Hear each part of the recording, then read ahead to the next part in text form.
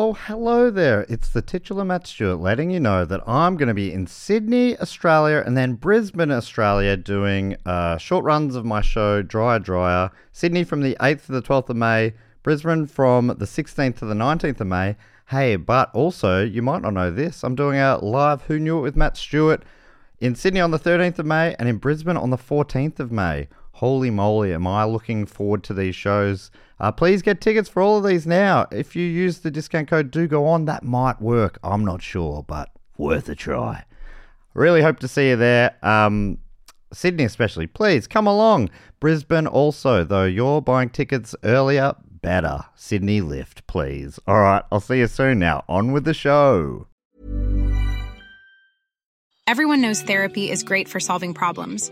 But getting therapy has its own problems too, like finding the right therapist, fitting into their schedule, and of course, the cost. Well, BetterHelp can solve those problems. It's totally online and built around your schedule.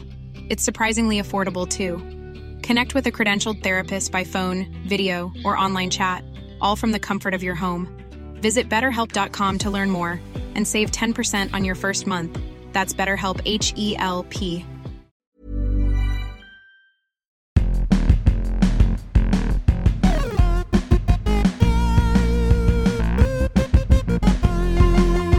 Welcome to Who Knew It with Matt Stewart, the show where the guests write the wrong answers. I'm the titular Matt Stewart, and our first guest this week is host of the evenings program on ABC Radio, David Astle. Hey, Matt. Good to see you. So good to have you here. I'm pretty intimidated by your knowledge of everything, and it took me quite a long time to write this quiz. I actually Googled one of the answers. The first question I wanted to ask, what does this word mean? Mm-hmm.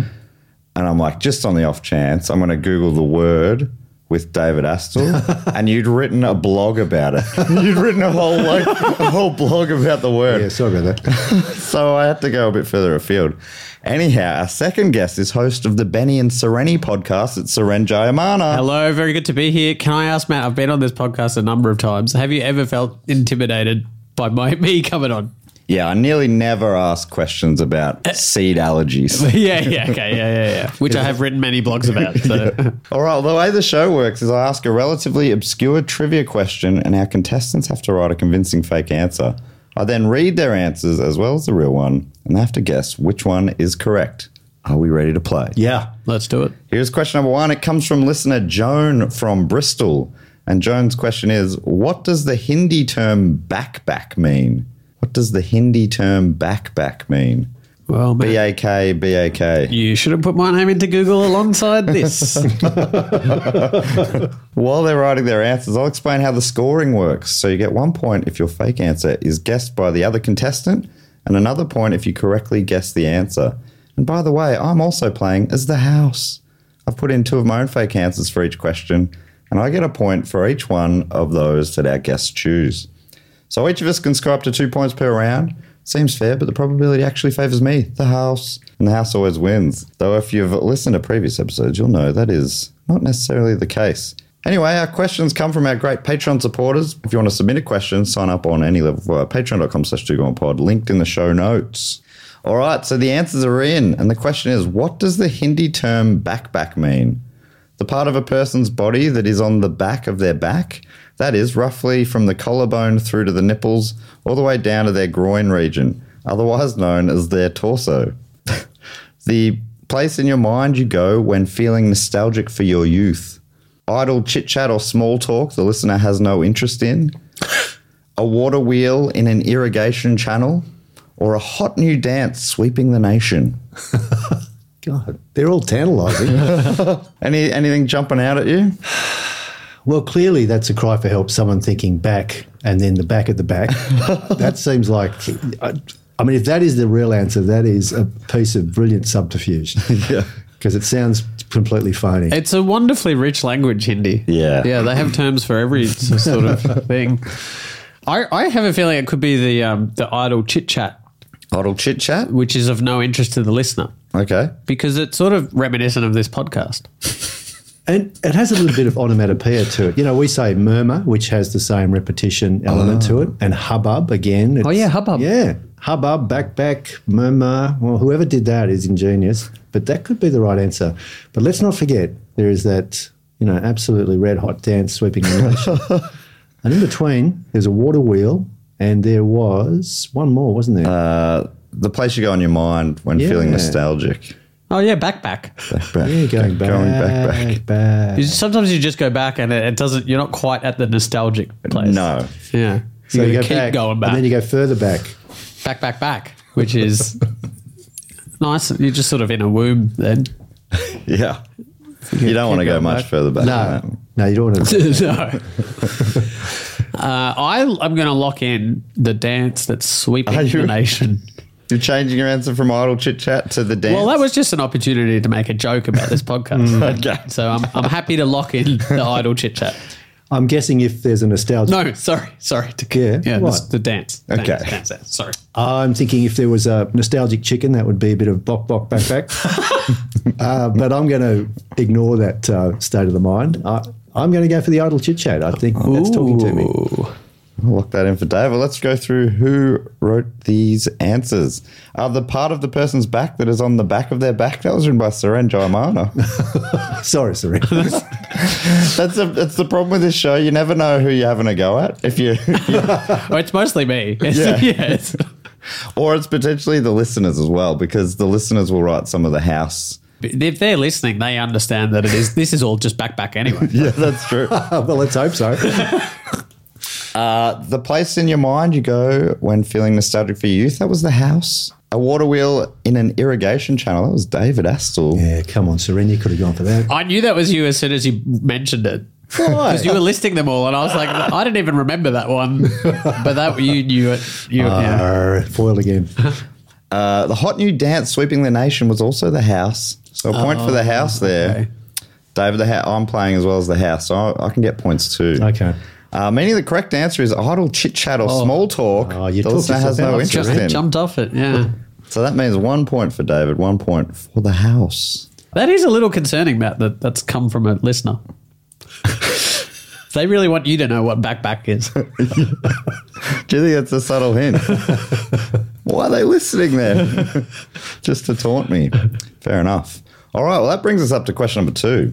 This one comes from David Malofsky in London Town Baby, as David writes it. And David's question is, as seen in the infamous Star Wars holiday special, what is the full name of Chewbacca's father? Chewbacca, back. Yeah. Oh, I did not intend that at all. Chewbacca. Are you a Star Wars fan, David? No, so I might be caught out here. Or this could be, an advantage. Yeah, I think this is obscure even for Star Wars fans. Okay. What about you, Suren? Are you a Star Wars fan? I'm familiar with the original, anything that's canon. No. No, I don't know too much. I remember the movies, but I don't know. Yeah. I'm not This delving one was this into the... They hate, like, George Lucas basically has disowned this one. Oh, really? Yeah, it was. I watched it's not it canon? For a Do Go On episode last year, our live Christmas one. I did the report on This it. particular... This movie, and it was just Chewbacca style grunts with Chewbacca's family for the first 15 minutes.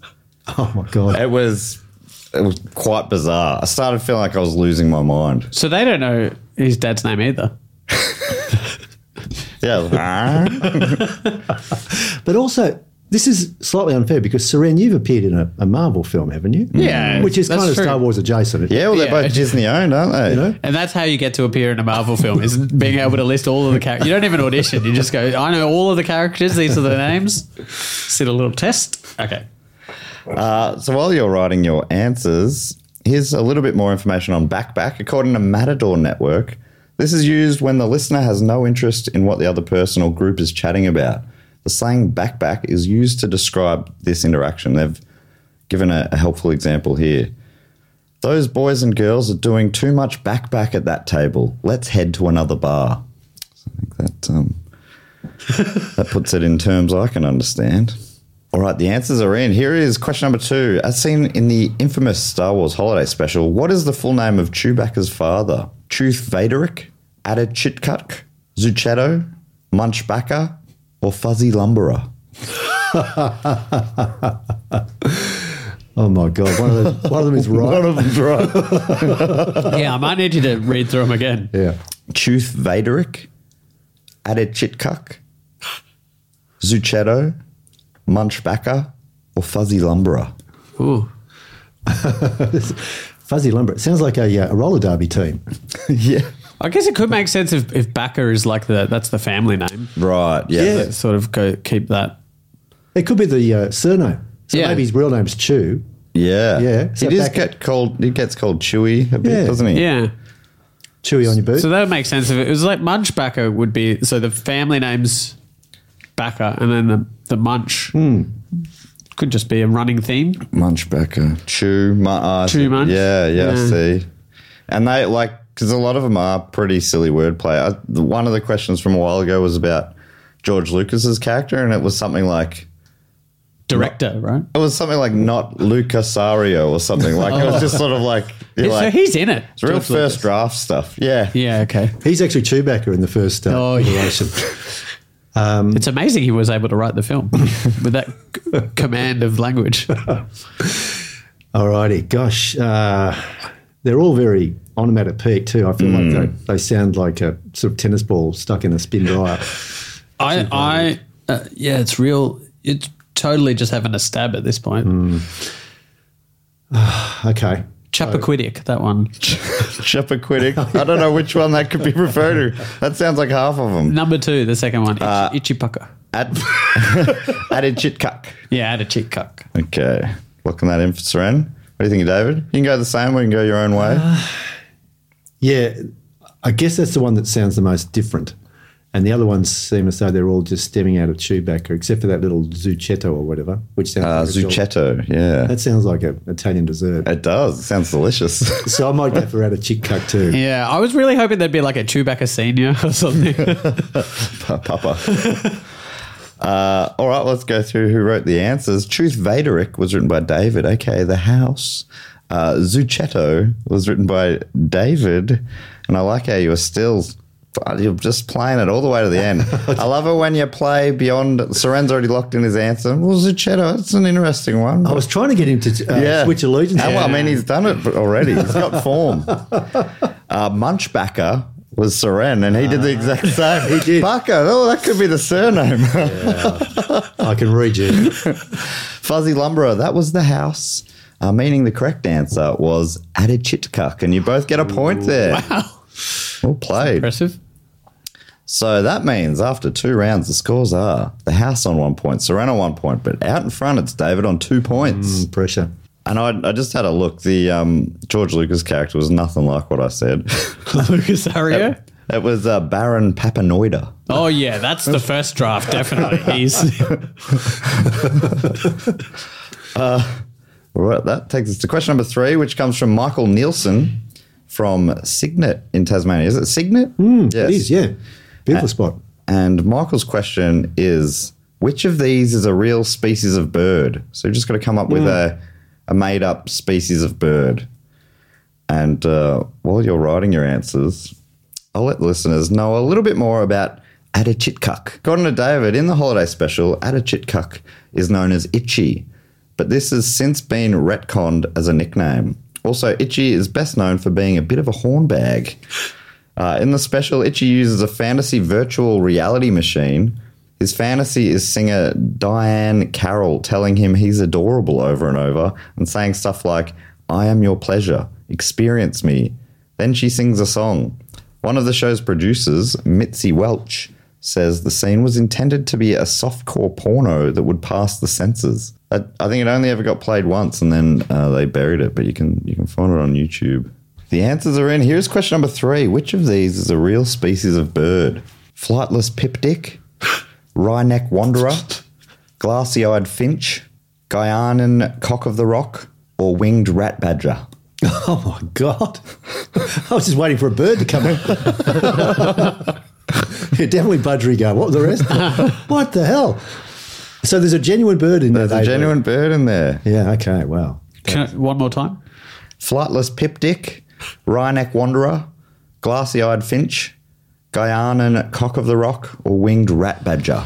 I think if a pipdick would definitely be able to fly. That's what I'm having difficulty with. Pipdick sounds quick. Yeah. That's the And only it's not thing being that weighed down or anything. So I think it couldn't be number one. Cock on the Rock. Cock of the Rock. Cock. Yeah. Oh. Yeah, that changes. Sounds like a franchise, doesn't it? Yeah.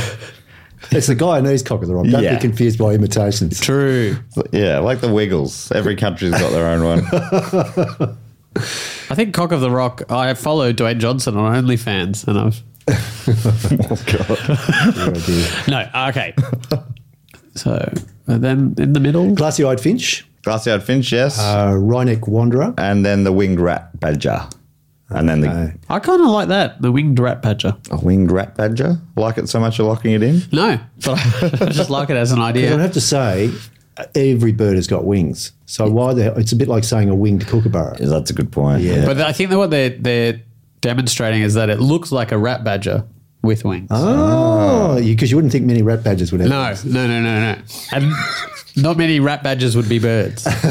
Oh, yes. All right. That If is that's a your good answer. You point. really started Also, not to many confuse me. badgers would be rats and not many rats would be badgers. So it is very confusing. Nature is mysterious and wonderful. It's beautiful. But humankind is devious. If they came up for a genuine name of a bird in that kind of motley flock, that's a worry. Do you have any ideas, David? I've never been to Guyana, and I don't know how rocky it is. It sounds like a nickname, the Guyanese cock of the rock. It does sound like a nickname. I'm going to go with it, though. Go with it? Yeah. Locking that in for David. Yeah, I feel like from watching Attenborough, those real like birds of paradise, they often do have titles like that. Yep. So I don't mind it. Guyanese cock of the rock. You're going in as well? Yeah. Okay. I reckon that whoever sent the question in would be like, oh, cock of the rock, that's a great answer. Yeah. That's one angle that you can try and get to the bottom of it when you go, which one of these would someone have seen in Although, I mean, dictionary? there is also the glassy-eyed finch. Because a finch is definitely a bird. Definitely. And there's heaps of them. I know there's zebra finches and there's Yeah. Kookaburras are finches, aren't they? Or no, they're kingfishers. kingfishers. kingfishers. Apologies, sorry. No. I did. Are you an ornithologist type? Twitcher. Sorry, that was a visual gag. No, I love my birds, but I've never heard of any of those, including a glass-eyed finch. So well done for that, if that's true. All right, so both locking in Yeah, cock of the rock. Cock of the Rock. All right, let's go through who wrote the answers. The Flightless Pipdick was written by Michael, aka The House. The Wry-neck Wanderer was David. The Glassy-eyed Finch was Suren. Geez, you were keen on that one, weren't you? The Winged Rat Badger was The House, meaning the correct answer is the Guyanan Cock of the Rock. Wow. So points there to David and Suren again. You're on fire, David. David has not missed. You've not missed. Can we clarify, is that a rooster or what is the cock of the rock? Oh, can I mean... Did you check it out? Yeah, it's amazing looking. You know, bird. Oh, my oh God. my God. Isn't that incredible? It deserves a better name. Yeah. Yeah. And that's not a rock. But when I was talking about David Attenborough, that's the exact bird I had in my mind. Right. Yeah. I think, listeners really should look it up. It's just quite a stunning colour, orange, and it's orange everywhere. Even its eyes are orange. But it's got this, I don't know what you'd call it, but this sort of it looks like a slice of oranges stuck on its head. It's a Jaffa in drag. It's an amazing bird. Beautiful. So, Guyanan Cock of the Rock. But I believe it gets its name because, I'll tell you, the Guyanan Cock of the Rock is so called, this is according to Michael, as it is native to the Guyana countries north of Brazil, and its nesting site of choice is rocky outcrops amidst the rainforest. Maybe it has a little bit of a rooster crow or some strange crow as well, some call. Right. It says the male birds are very striking with orange plumage, beak, skin, irises, and crest. And Michael says if you get a chance, it's worth looking up. And we've done that. Great tip, fantastic, Michael. Good question. So we're up to question 4 now. This one comes from Greg from Melbourne. And the question is, TISM's band members use pseudonyms like Humphrey B. Flaubert, Ron Hitler Barassi, and Eugene de la Haute Croix Bun. What is the pseudonym of their newest member? And while you're writing your answers, we'll go for a quick break.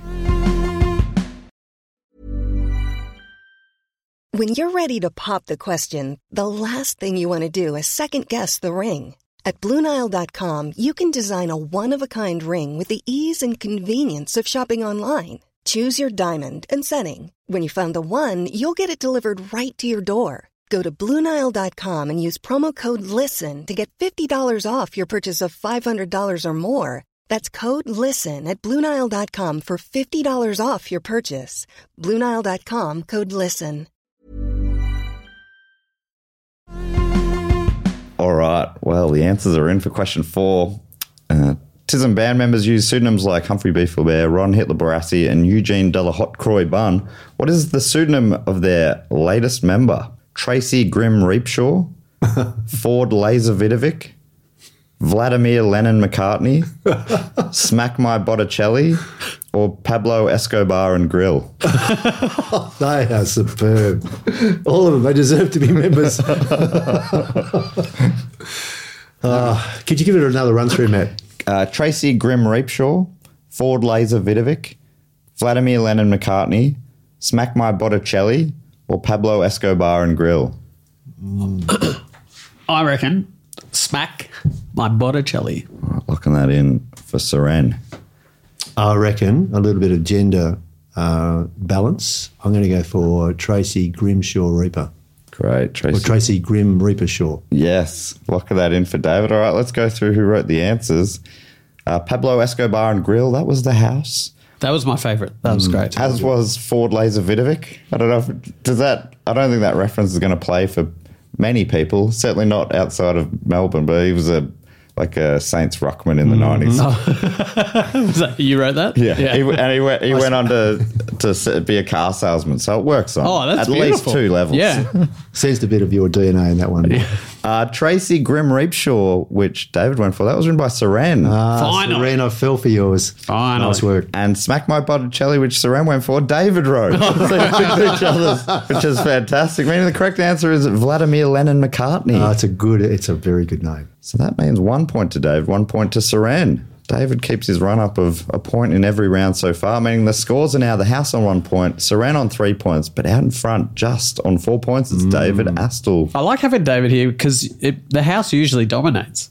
Yeah. But David's like rattling along. I mean, I don't normally dominate. You're giving David the wrong impression here. Oh. I'm very wary very skewed. Of inviting people onto a game that I win all the time. You ever been to the Crown, David? Better odds at the Crown. Yeah, I wish there was the dictionary game right there at Star City. I'd be up for that. But I lose more than I win, I promise you. Anyway, we're up to question number 5. This one comes from Francis from Victoria, who wrote the question. Francis Ford Laser Vidovic. Yes. Francis Ford Laser Vidovic's question is, serial Guinness World Record breaker David Rush earned his 250th record in October of 2022. What was the record for? Mm-hmm. Broken 250 world records. What was the big 250th? And while you're writing your answers, here's some more info about the new TISM guitarist.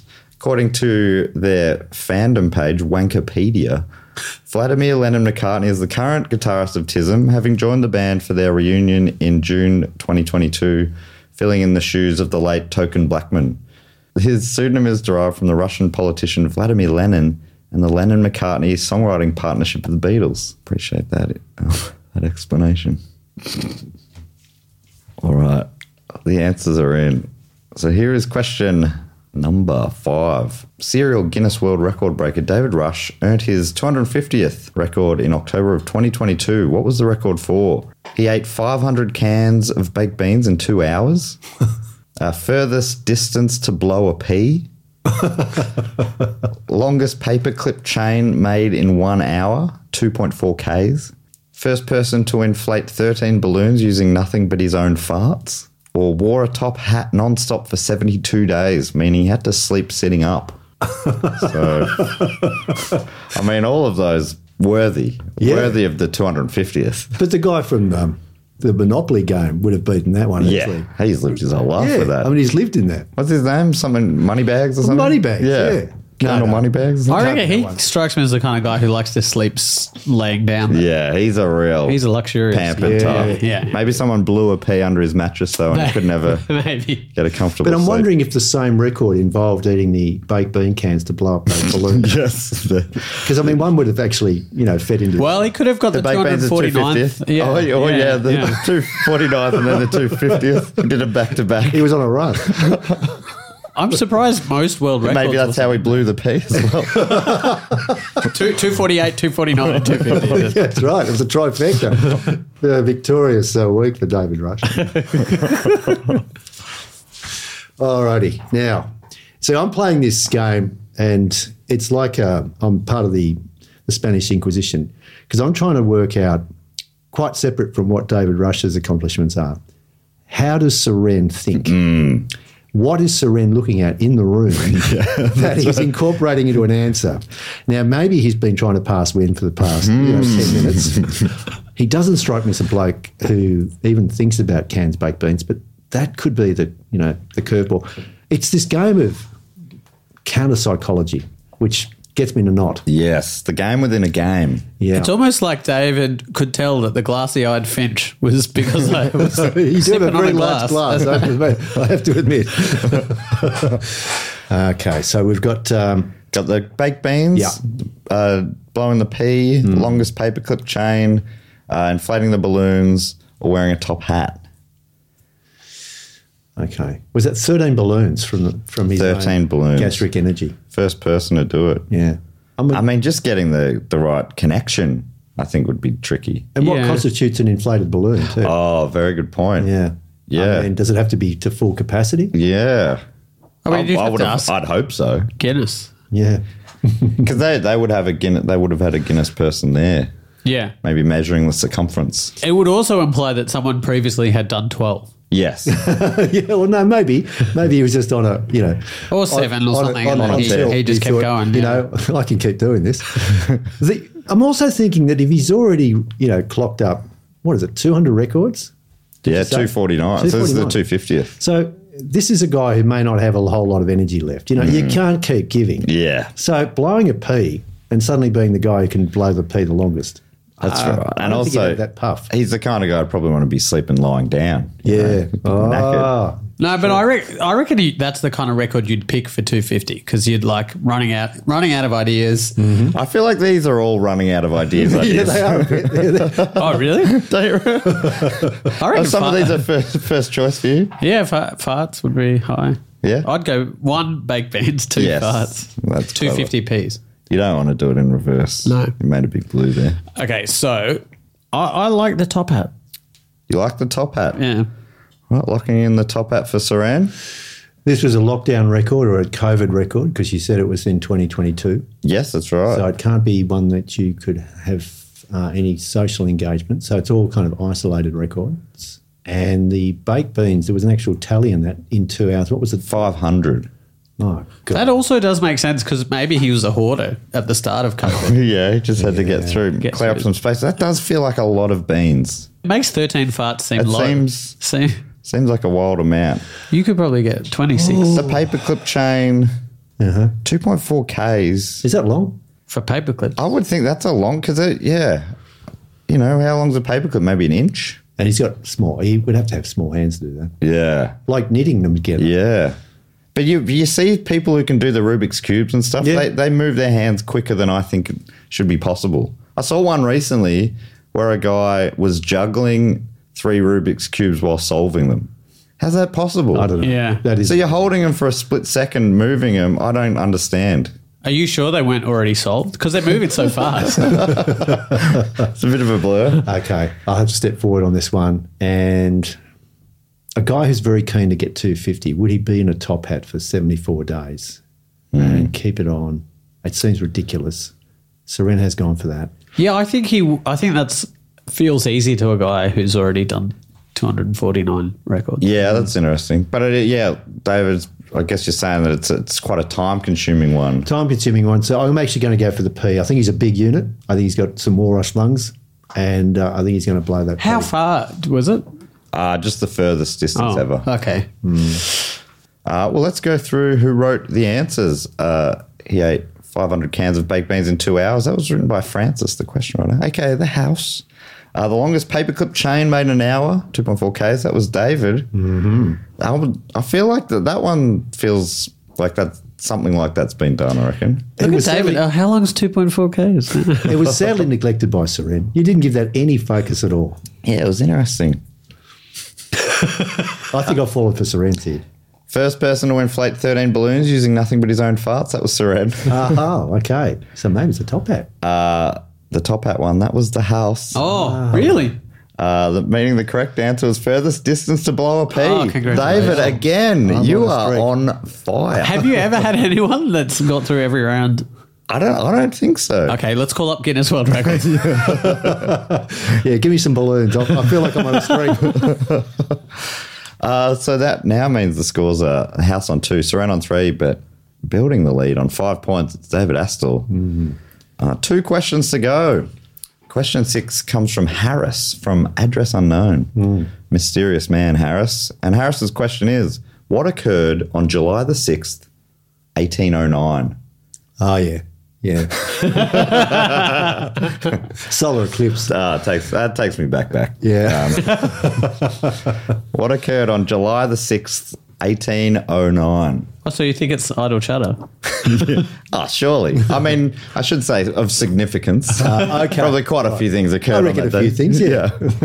Say the date one more time, sir. July the 6th, Yep. 1809. I reckon Mrs. Muir made a cup of tea for sure. Oh, I mean, I can't debunk it, so I'm going to have to give David the point there.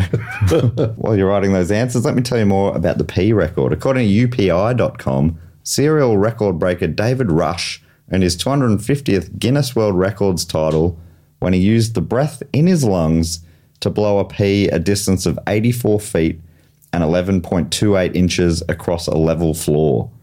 Rush, who made headlines for breaking 52 records in 52 weeks in 2021, first held the same record years earlier when he blew a pea 24 feet and 7.6 inches. The record was broken at least 3 times in the ensuing years before Rush recaptured the title. Ooh, would have been satisfying. So I'm reading that like that's in one breath. That's incredible. 84 feet. He's from Boise, Idaho. Spud country. He is, yeah.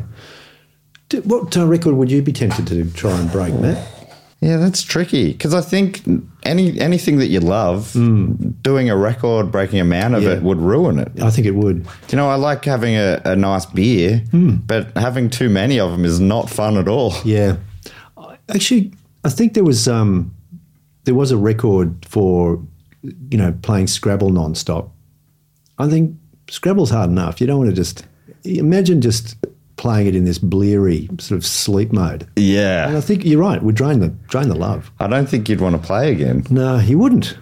The answers are in. So here we go with our penultimate question. Number 6. What occurred on the 6th of July, 1809? Backgammon was invented. French troops under the order of Napoleon Bonaparte arrested the Pope. Newly inaugurated US President James Madison met his Vice President George Clinton for the first time in their respective... George Clinton. And the Parliament Funkadelic. Yeah. Is that who he's named after? Or is that... I don't know. I didn't know he was an ex-congressman. In their respective journals, they coincidentally called each other the wrongest person for the job. Frenchman Gustave Camille became the first Frenchman to read an English novel. An explosion occurred at a chocolate factory, briefly making the surrounding London boroughs delicious, thus triggering the 1809 licking riot. A bliss bomb. So you got backgammon, Pope being arrested, the 2 presidents finding each other wrong, Gustave Camille reading a book, or a chocolate explosion. Well done, Gustave. I think there's some details, more details than just reading a book. Whoa. The first English novel. Okay. Yeah, I don't see that as being newsworthy. Guy read a book, man reads book. It's something out of The Onion. In today's day and age, I think it would be newsworthy. Yeah, maybe it is. Maybe it's newsworthy now. Probably not in 1809. Yeah. Oh, that 24-hour cycle. They're always searching for something, aren't they? Okay. You've got the wrongest person ever. You've got the Pope, backgammon. You've got the chocolate explosion. And then you've got man reads novel. English, Frenchman reading. All right. Yeah. The first Frenchman. To read an English novel. All right. I like Napoleon just busting down the Vatican gates and putting that pontiff in shackles. Yeah, it's an interesting scenario. It's a good scene. That's a wild time. Yeah. You know, I like it too, but I'm pretty sure Gustave Camille would not have been there on that day. Yeah. Because he was too busy reading an English He novel. would have put his book He down. could have been playing backgammon. True. Backgammon must be thousands of years And old. also, too, as if there's a moment where backgammon's invented, like, oh, I'm going to invent backgammon. Yeah. Yeah. Do you think that one might have evolved? It could have been. There could have been someone writing in their diary. Totally bogus. Just had a great idea. it would take more than a day as well. Yeah. Wouldn't be July 6th. And Shakespeare would have played backgammon. And he, that's 200 years before then. So He also would have written an English novel. it's true. But would he have read it? He's not a Frenchman. I reckon the chocolate one sounds too extreme. So I'm going to lock in arresting the Pope. Okay.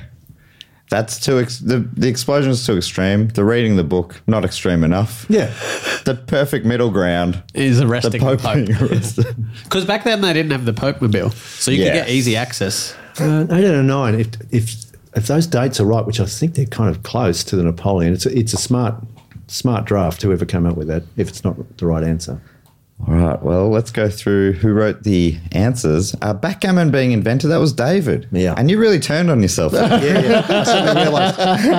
I suddenly realised what a wrong answer that was. It was the wrongest answer. I put that in my journal tonight. Even Shakespeare would have played. James Madison meeting George Clinton and describing each other as the wrongest person of the job for the job. That was written by Harris, aka The House. Then we had Frenchman Gustave Camille reading a book. That was Suren. You went the other way. You were very defensive of your answer. David wanted A nothing lot to of do table with this. talk about our answers. If you mention any answer, I'm not going. And same applies here, Suren.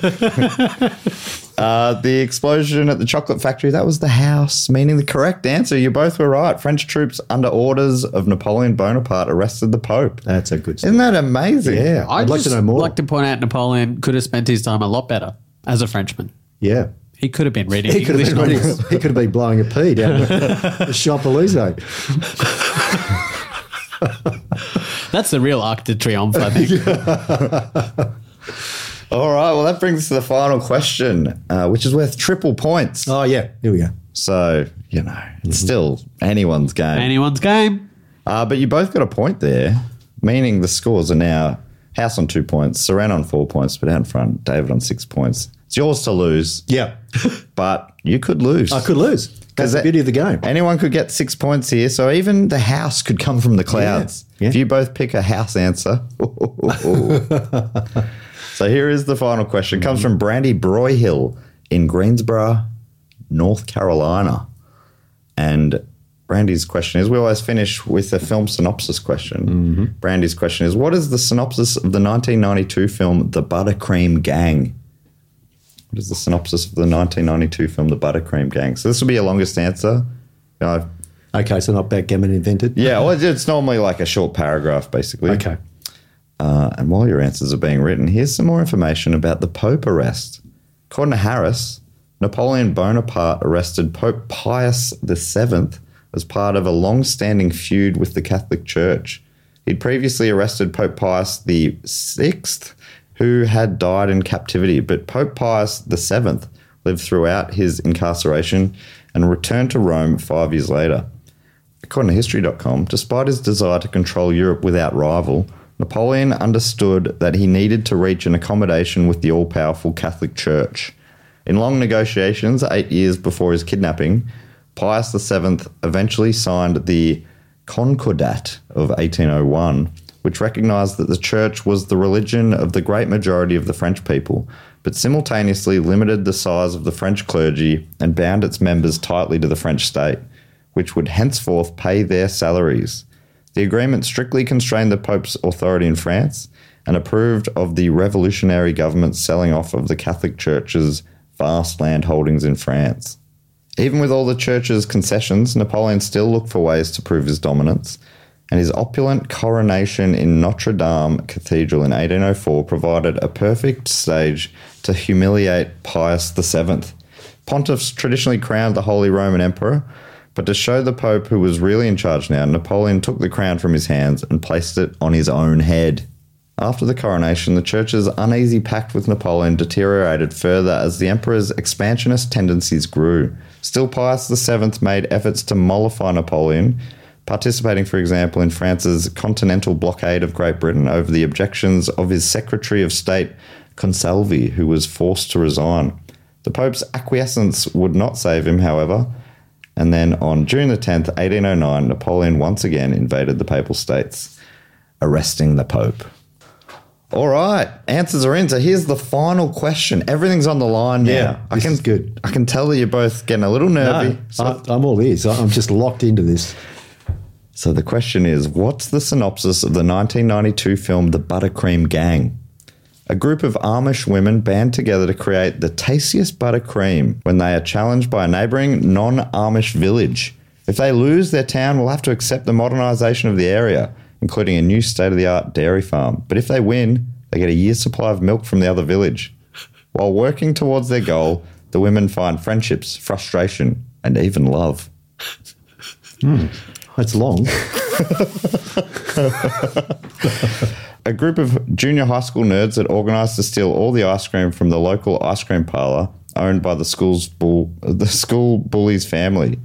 They end up getting locked inside for the night.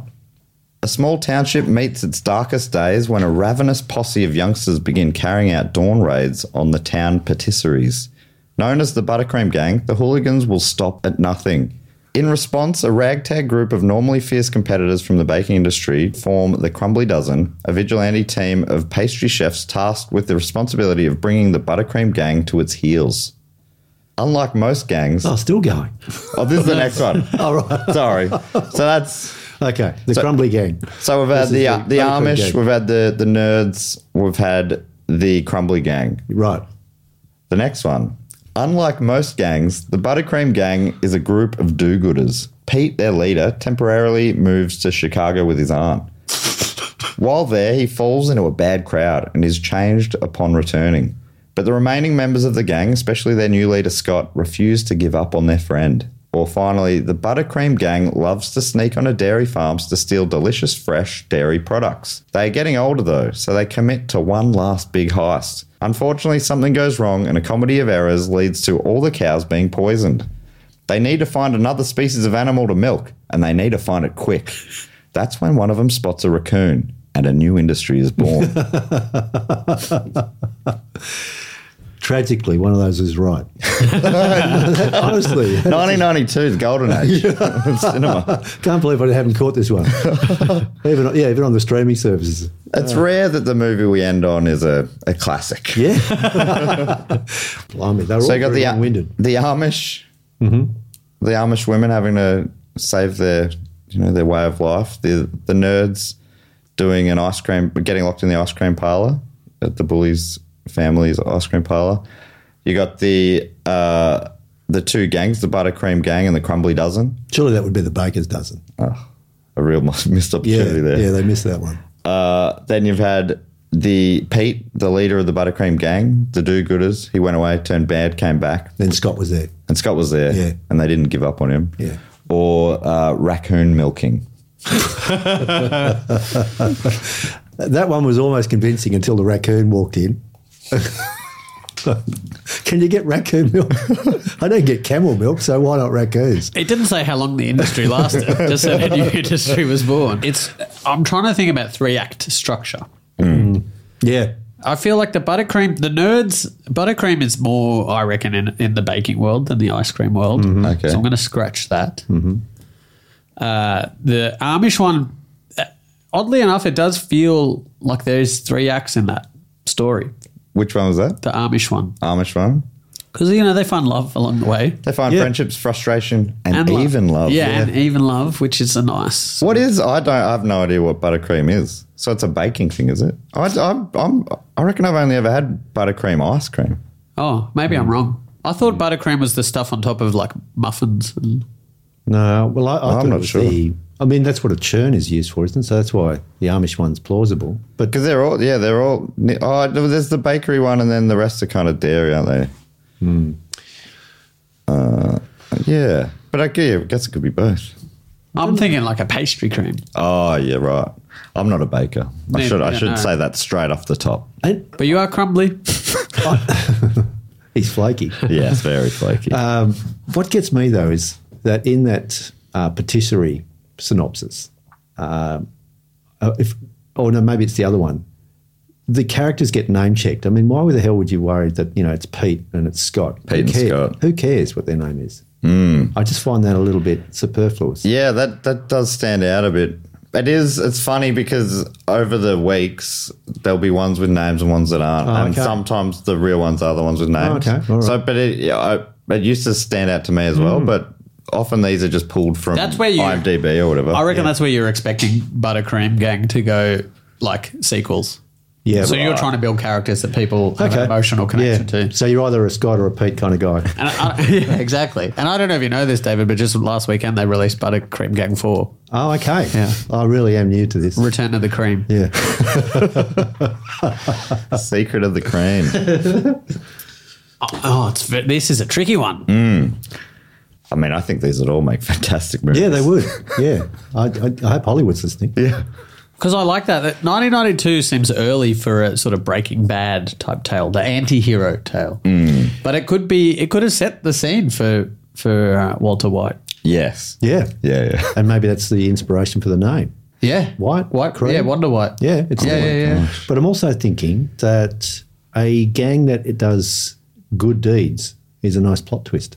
Yes. Because when you think gang, you always think negative. Yes. Hence, the stealing and the poisoning and all the rest of it. So that does stand out for that reason too. 'Cause it's a fresh take. However, I'm going to vote first, so you can bounce off mine. I'm going to go for the Amish or the Amish because I think Suren's right. If he came up with the 3 acts, that's to his credit because it is a story with 3 acts. And I also reckon that is a very plausible movie, so it should be made if it hasn't already. My only question about the Amish or Amish is how you pronounce Amish. No. My only question is if... Well, I'm famished. For some reason in my head I have this thing that maybe dairy is not. But it's machinery, isn't it? You're not meant to use.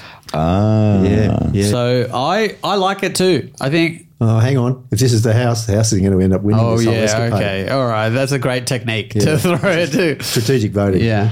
I'd be happy for the house to be David. And fair That's fair enough. no, I reckon it's the Scotty Cam one. Or whatever. Scott and Pete? Yeah, Scott and Pete. All right, I'm locking that in. So that's with the do-gooder gang. Yeah, the twist. gang gone Yeah, bad. it is a The good gang one. leader gone bad. That's Alright. also got 3 acts in it, I reckon. Well, obviously. 'Cause you know what else goes second bad? ad is What, the David? Chicago with the arm. Buttercream. If you leave it out, it will go bad. It turns. Plot twist. All right, well, let's go through who wrote the answers. The raccoon milking industry, that was the house. Brandy wrote one that was a lot more believable. I added the raccoon thing at the end. Brandy's cursing your name. Because I think, like you said, it was pretty believable to the end. Well, that was my work. So I thought it was too well written, and I thought that would be What unfair. do you want me to do with him? Then we had the small township meeting its darkest days and the Crumbly Dozen getting involved. That was Suren. Mm-hmm. Now, are you kicking yourself missing the Bacon dozen. I thought I had to. I went there and then I added an extra layer. Yeah. But There's layer upon layer. you got to keep it simple for the for the common folk.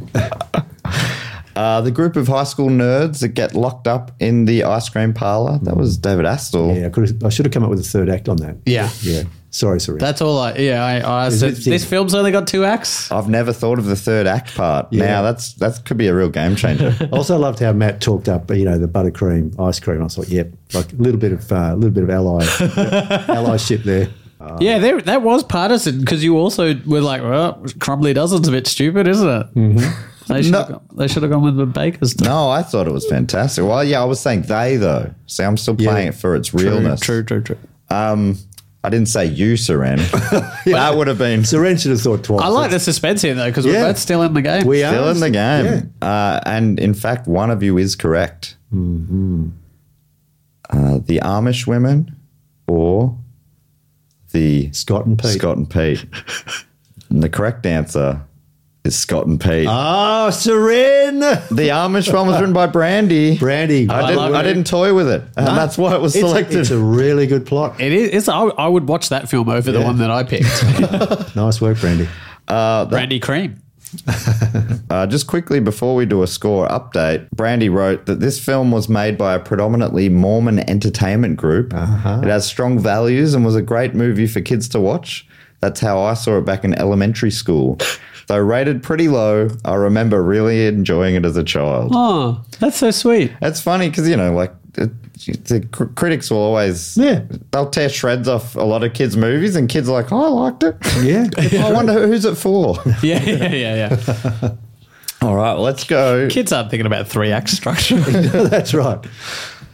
Here are the scores. It ended up tightening right up at the end. On 5 points, still coming last, was The House.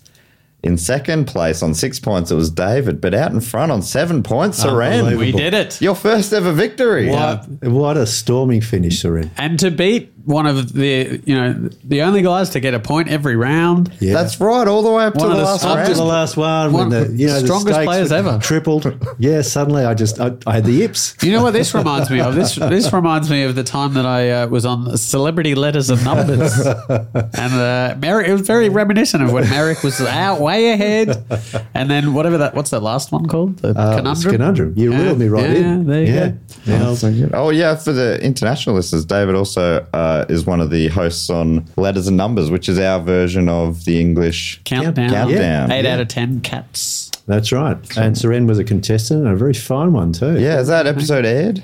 People That was the can find very first episode. So people can find it on SBS on demand, probably. They could. If you go on YouTube, you can find it. Yeah. Which I don't know if it's meant to be there. But the comments are very enjoyable. Okay. Because you get the 8 out of 10 Cats fans who are comedy fans, and then you get the Countdown fans. And neither of them are happy. No. Yeah. That's right. We've You really can't- split the middle. You can't please all camps. In fact, it doesn't seem like you can please any. So where can people find you, Suren? This will be coming out after the festival. Okay, yeah. Suren Comedy on Instagram is where I'm most active. You heading up to the Sydney Comedy Festival? Oh, yeah. I'll be at Sydney Comedy Festival at the Factory Theatre March 4th, 5th and 7th. Awesome. Check them out. And David, you're on the radio Monday to Thursday Monday in to Melbourne Thursday, and sometimes Tasmania. Sometimes Tassie, sometimes WA, but you can catch up on the show, on the evening show on ABC Melbourne Victoria through the ABC Listen app or just through the ABC Melbourne radio website. And are you still doing the crosswords?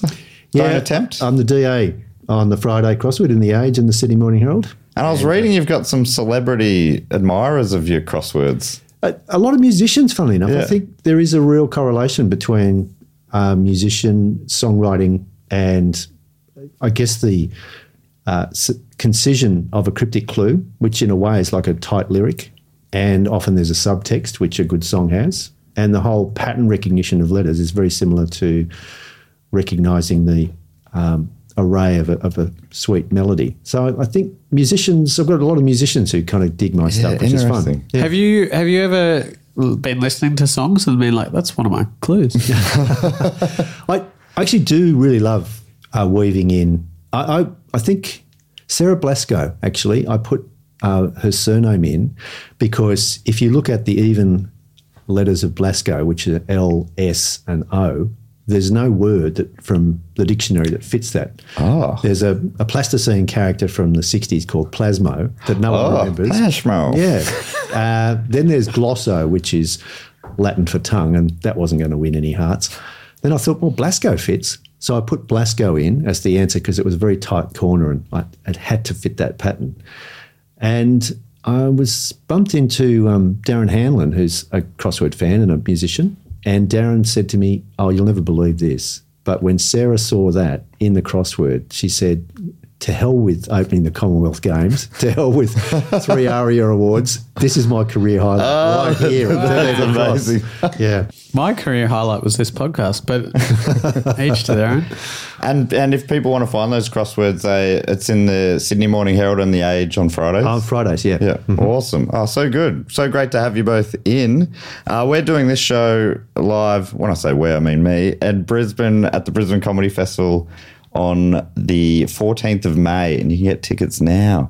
Thanks so much for joining us, and thanks everyone for tuning in to Who Knew It with Matt Stewart. Now that you know it, I've been Matt Stewart. Goodbye.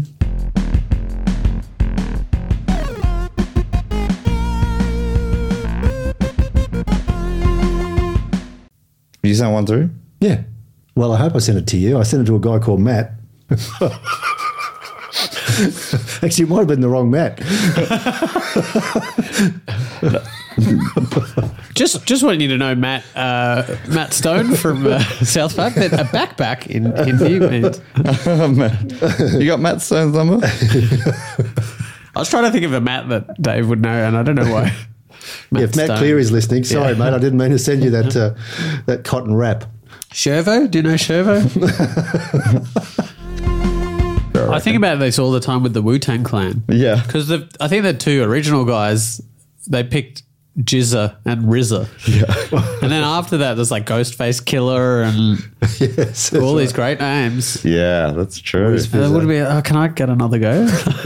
I'm also thinking, you reckon there was a steering committee, when the new member said, look, I've got a couple of options. Yeah, surely there's... Show of hands. I thought we were all just going to put ZA at the end of our first initial.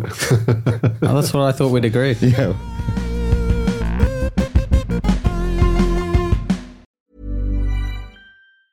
Mom deserves the best, and there's no better place to shop for Mother's Day than Whole Foods Market. They're your destination for unbeatable savings, from premium gifts to show-stopping flowers and irresistible desserts. Start by saving 33% with Prime on all body care and candles. Then get a 15-stem bunch of tulips for just $9.99 each with Prime. Round out Mom's menu with festive rosé, irresistible berry chantilly cake, and more special treats. Come celebrate Mother's Day at Whole Foods Market.